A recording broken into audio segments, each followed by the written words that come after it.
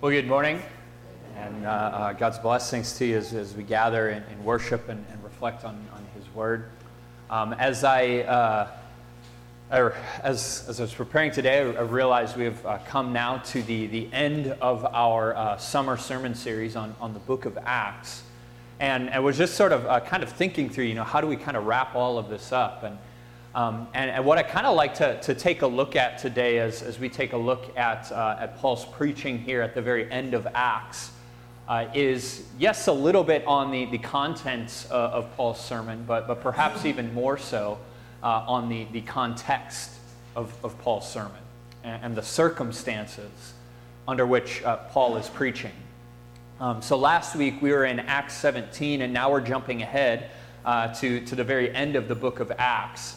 And sort of from that time where Paul is preaching in Athens in Acts chapter 17 to now Paul in Rome in Acts chapter 28, there is roughly, it's maybe a little bit hard to nail down exactly how much time has passed, but most people would estimate that there's been about 3 years between Acts 17 and Acts 28 when Paul finally lands in Rome. And in that last 3 years of Paul's ministry, there's certainly been some wonderful things. He establishes a church in Corinth, and he is going about the entire Roman world making the gospel known. But Paul's circumstances over those last 3 years have been largely very difficult. Let me just kind of give you a very quick summary of some of the things that Paul has undergone in these last 3 years between, again, Acts chapter 17, Paul preaching in Athens, to now Paul preaching in Rome. Here's what Paul has been facing. Acts chapter 19, he's preaching in Ephesus, and a riot breaks out. I am so thankful. That has never once happened during one of my sermons. No riots, nothing. Pretty peaceful so far. Close, but nothing quite that bad. Then you jump ahead to Acts chapter 21. Paul has traveled to Jerusalem, and he's preaching there in the temple, and that's where he gets arrested. Once again, this has not yet happened to me, so I'm thankful for that. After getting arrested in the temple in Acts chapter 21, in Acts chapter 23, he's then sent to testify before council there in Jerusalem. Right, so now he's having to make a defense of what are you saying, what all these uprisings, all of these problems that are coming about. He's kind of has to defend his preaching, defend himself there. Then in Acts chapter 23 and into 24, he's sent to Governor Felix in Caesarea, and he has to give witness before Governor Felix. So he's basically facing extended jail time, or even his life is at stake here, and he's having to give a defense now before governing authorities over the message that he's preaching in Acts chapter 24. Now after that, because the wheels of justice are not entirely swift in the Roman Empire, he's held in custody for 2 years until then a new governor takes over, and he has to give sort of the same testimony before that governor, Governor Festus. So Paul is held in custody for 2 years, finally gets a chance to give testimony again, and it's in that testimony that he says, you know what, I'm tired of this, I just want to go straight to the top, let me go to Caesar. I want to give my testimony before Caesar. Now, he's not able to do that immediately. Before he's able to go to Caesar, he has to stand trial before Herod Agrippa in Acts chapter 26, and so he gives his witness there. And then after giving his witness before Herod, he is sent, still in custody here, sent to Rome. And on his way, what happens? Well, Acts chapter 27, he gets shipwrecked on his way to Rome. And after getting shipwrecked, we find out he ends up stranded on the island of Malta. And he's meeting with people there. He actually gets bit by a snake, yet doesn't get sick or die as he's on Malta. And finally then, after all of this, he finally winds up in Rome. And that's what he has gone through these last 3 or so years. Imprisoned, having to give a defense of himself, and his very life is at stake. He gets shipwrecked, and finally now he lands in Rome. Now what's interesting here is there are 2 times we see kind of in the span of these 3 years. In Acts chapter 23 and then also in 27, God 2 times promises Paul, he says, no, don't worry. you're going to go to Rome. You're going to go to Rome. You're going to stand before Caesar. You're going to give witness before Caesar. But I'm going to go out on a limb here and say that when Paul heard this promise, yes, you're going to go to Rome, you're going to stand before Caesar, that Paul maybe wasn't thinking it was going to wind up like this. That I don't think Paul thought, oh yeah, I'm going to be in house arrest, still under custody of the Roman Empire, and that's how I'm going to stand before Caesar. I imagine that Paul maybe thought, you know what, I'm going to march into Rome as a free man. I'm going to ride in there triumphantly on horseback. I'm going to go up, I'm going to knock on the door of Caesar's palace, not the casino, his actual home. I'm going to knock on the door of Caesar's palace, and I'm going to stand before him boldly and testify to the one who has not proclaimed himself as Lord, as Caesar has done, but the one who is truly Lord over Rome and over all creation. But that's not how it goes down. That's not how Paul winds up in Rome. He is there under house arrest. He's undergone imprisonment, beatings, riots, all kinds of things. His life has been at the very brink, and he walks into Rome under those circumstances. But what I'm most taken aback by is that given all that Paul has undergone, never once does he waver from the mission that he has been called to. Never once do his circumstances become a reason to abandon proclaiming the promises of God, proclaiming the coming of God's kingdom in Jesus Christ. Never once does that happen. But Paul remains ardent that his call is to go and make this promise known. He's faced nothing but opposition these 3 years. But never once does it change his mission. And we see that take place. Acts chapter 28, verse 23. It says, when they had appointed a day for him, they came to him at his lodging in greater numbers. From morning till evening, he expounded to them, testifying to the kingdom of God and trying to convince them about Jesus, both from the law of Moses and from the prophets. And some were convinced by what he said, but others disbelieved. So Paul, because he is under house arrest and in custody of the Roman Empire, he's not able to do what he had normally done, which is enter into the town and find the synagogue there and begin proclaiming to his Jewish brethren and sisters. But rather, they come to him. And they establish a time to give him a hearing. And even though he's in prison, even though he is under house arrest here, he never once changes his message. He continues to do what he had always done, which is expound upon the Scriptures, teach to them the way that both from the law of Moses and from the prophets, that Jesus is the one who had come and fulfilled the promises of God. Paul remains resolute in spite of his circumstances that his mission is that he has been sent to proclaim the gospel of Jesus Christ. To proclaim the coming of those promises. And Paul isn't even turned away by the response, even though some reject this message and some, yes, believe. He remains that he is going to continue to do the same thing. In fact, we hear his response to that in verse 25. It says, and disagreeing among themselves, they departed after Paul had made one statement. The Holy Spirit was right in saying to your fathers through Isaiah the prophet, go to this people and say, you will indeed hear but never understand, and you will indeed see but never perceive. For this people's heart has grown dull, and with their ears they can barely hear, and their eyes they have closed, lest they should see with their eyes and hear with their ears and understand with their hearts and turn, and I would heal them. Therefore let it be known to you that this salvation of God has been sent to the Gentiles. They will listen. Paul is rejected by many of his Jewish brothers and sisters there in Rome. Many of them don't accept the message that he is speaking. But does he stop speaking it? No. He says, okay, if you won't hear, if you won't listen, if you won't accept this promise that God has made in Jesus Christ, then I'm going to go to people who will. I won't stop speaking because you won't hear. Instead, I'll just go to the Gentiles because they will listen.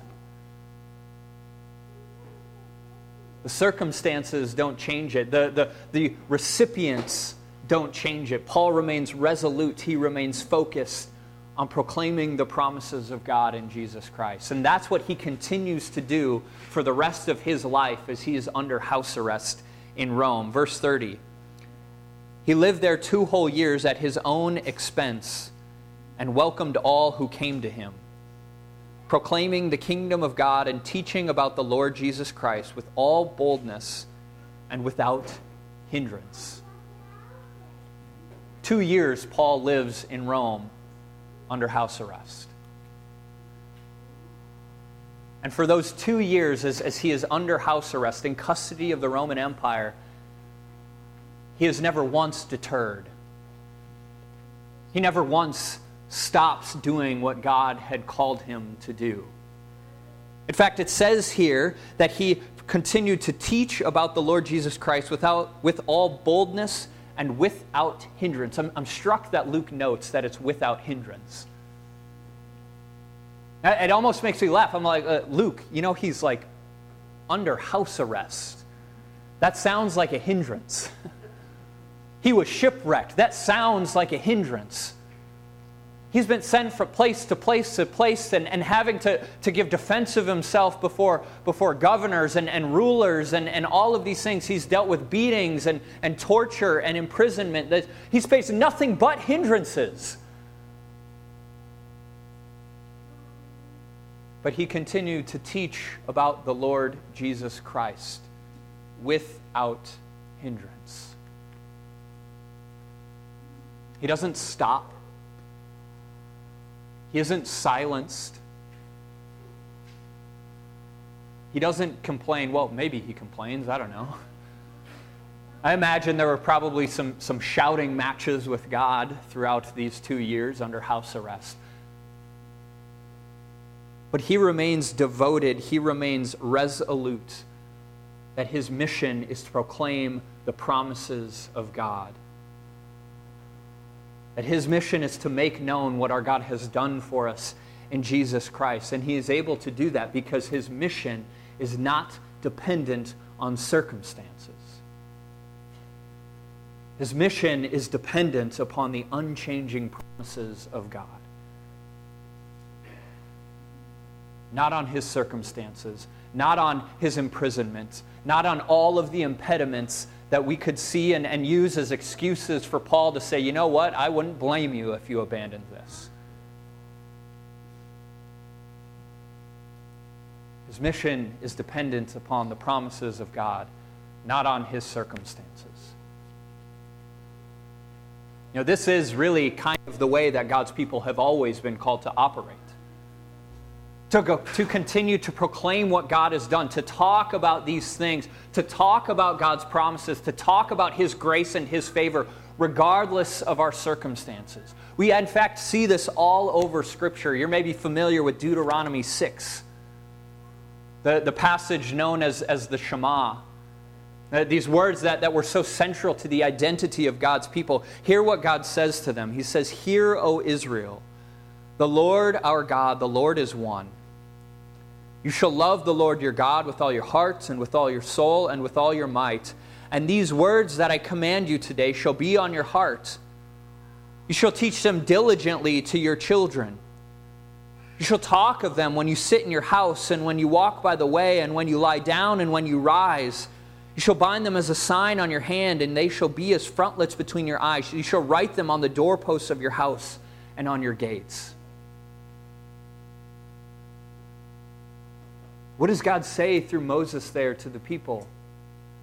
Talk about these things, proclaim these things, teach them to your children. Yeah, but what if we're really busy? Well, talk about them while you're doing those things. Talk about them while you're traveling. Talk about them when you're sitting in your homes. Just talk about them wherever you are, regardless of the circumstances, regardless of whether you're free in Israel or you're in exile in Babylon. Keep talking about these things. was reminded yesterday of how important this is. Yesterday afternoon, my daughter and I, we sat down and we were watching Kung Fu Panda 2. Highly recommend, by the way. I think it got like a 7 on IMDb. I thought that was a little low. But we were watching this, and in one of the things that I love about children's movies is things are always very black and white. There are good people, and there are bad people, and there's no sort of moral ambiguity in all of it. And my daughter, she was very struck by just the bad guy in this movie. It's an albino peacock, and we won't get into it, but there's a very bad guy in the movie. And she was very struck by how bad this character was, and she was kind of troubled by it all. And then later at night, as we were getting ready for bed, we were sitting down and reading the Jesus Storybook Bible like we often do before bedtime. And the story that we were reading last night that she chose was the story of the Passover. And if you're familiar with the Jesus Storybook Bible, it recounts both how Jesus got down on his hands and knees and washed his disciples' feet. And then it then jumps from there and it talks about the institution of the Lord's Supper and connects it to what Christ is about to do on the cross, how his body is going to be broken and his blood is going to be poured out. And we're reading this and we get to the end of it, and the first thing my daughter says is, "Daddy, does Jesus love even bad people?" She's thinking back to this movie that she watched and the very bad people in the movie, and then reading this story, and she says, "Hey, Daddy, does Jesus love even bad people?"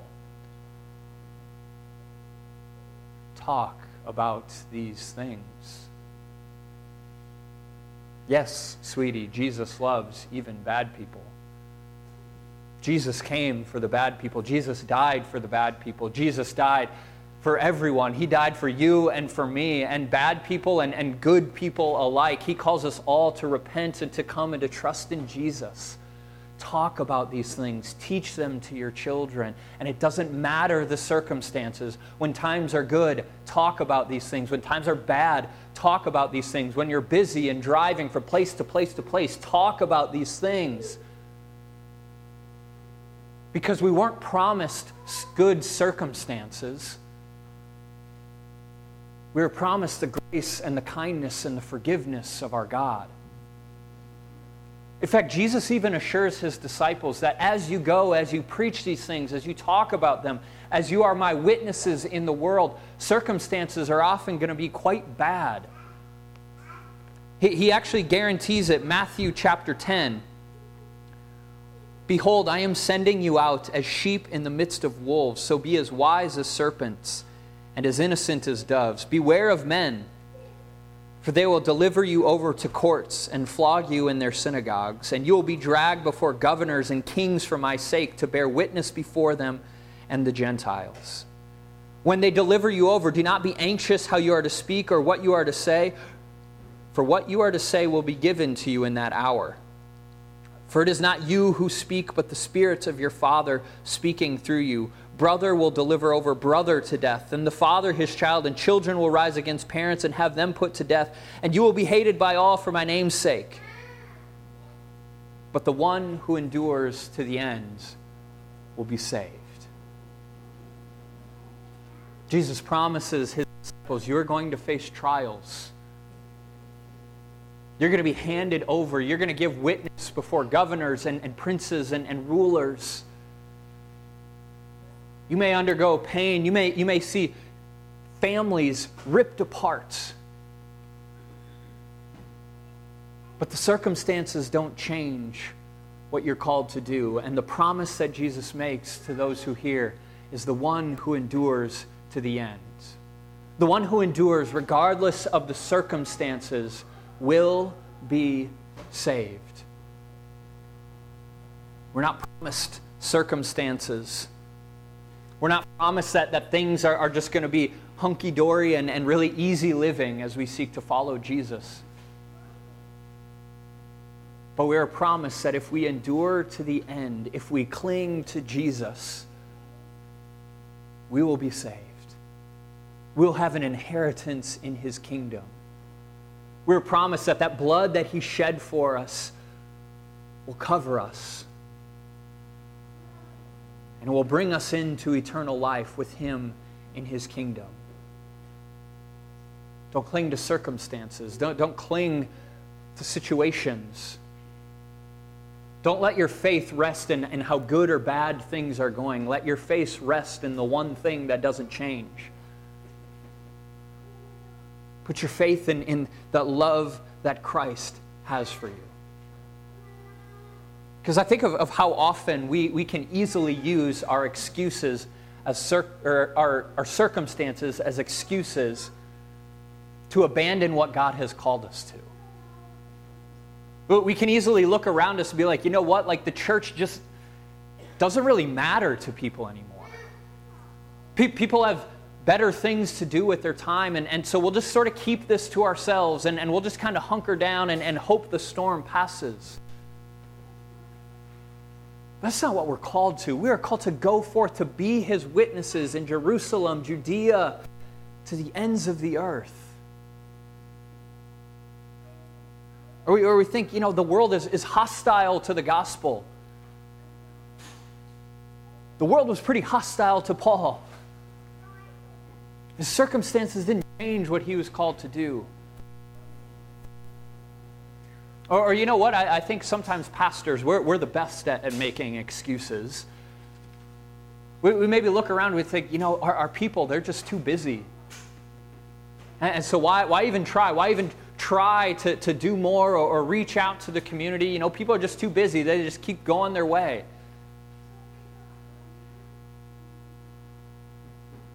But what we're called to, the promises we are called to cling to and make known are not dependent upon the circumstances of the world around us.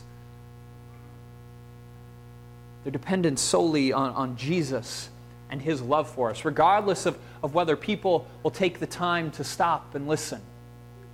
Regardless of the way that the world responds or treat those who are faithful to Jesus, our call remains the same.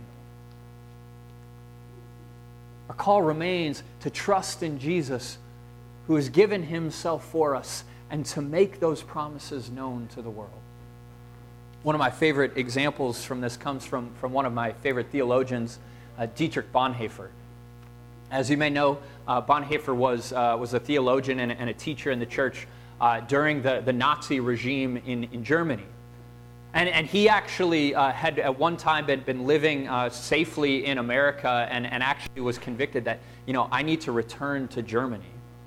And he was a part of actually a plan to actually go against Hitler and actually execute Hitler. And he was caught and he was imprisoned in concentration camps and eventually put to death. And one of my favorite accounts of his execution, it comes from a friend and student of his, of Eberhard Bethge. And here's what Bethge writes in his biography of Bonhoeffer. He says, I saw Pastor Bonhoeffer kneeling on the floor, praying fervently to God. I was most deeply moved by the way this lovable man prayed, so devout and so certain that God heard his prayer. At the place of execution, he again said a short prayer and then climbed the few steps to the gallows, brave and composed. His death ensued after a few seconds. In the almost 50 years that I worked as a doctor, I have hardly ever seen a man die so entirely submissive to the will of God. I'm just struck by that image of a man calmly, patiently, prayerfully walking toward his execution. Confident and submissive to the will of God. And I also look at that and I think to myself, I was like, how do you do that? How does one face such painful circumstances? How does one imminently face their own death? So confident, so submissive to the will of God. And what I'm struck by is the recognition that for Bonhoeffer, for Paul, for all those who have faithfully gone before us and faced the worst of circumstances for the sake of the gospel. What I'm struck by time and time again is that this thing that is central to the kind of courage that takes is not one's own human strength and just willpower and being able to sort of grit our own teeth and overcome on our own power or ability. But the thing that is always central to that kind of courage, it's that same simple faith in God's promises. That same simple faith that we hear our children ask about in questions like, did Jesus come even for bad people? That same simple faith that we sing into the ears of our children, that we gather and proclaim and hear read from the Scriptures. That same simple faith that we come to remind ourselves of over and over and over again. That's what drives the courage to face even the most painful circumstances. Because faithfulness in the face of pain and suffering and death, it demands faith. Faith not in perfect circumstances, faith not in just things going our way. It demands faith in the unchanging promises of God. Promises that aren't dependent on things going well. Promises that we believe are true even when life isn't going our way. Promises that remain true even in the most painful of circumstances and losses that we face. Because our call isn't to trust in circumstances. Our call is to trust in Jesus. To trust in His promises. To trust that even in the midst of our pain and even in the midst of loss, He will remain faithful. He will not abandon us. And even in the face of death, He will one day bring us into His kingdom. So people of God, don't trust in your circumstances. Trust in God. Trust in His promises and trust in what He has done for you in Jesus. Amen?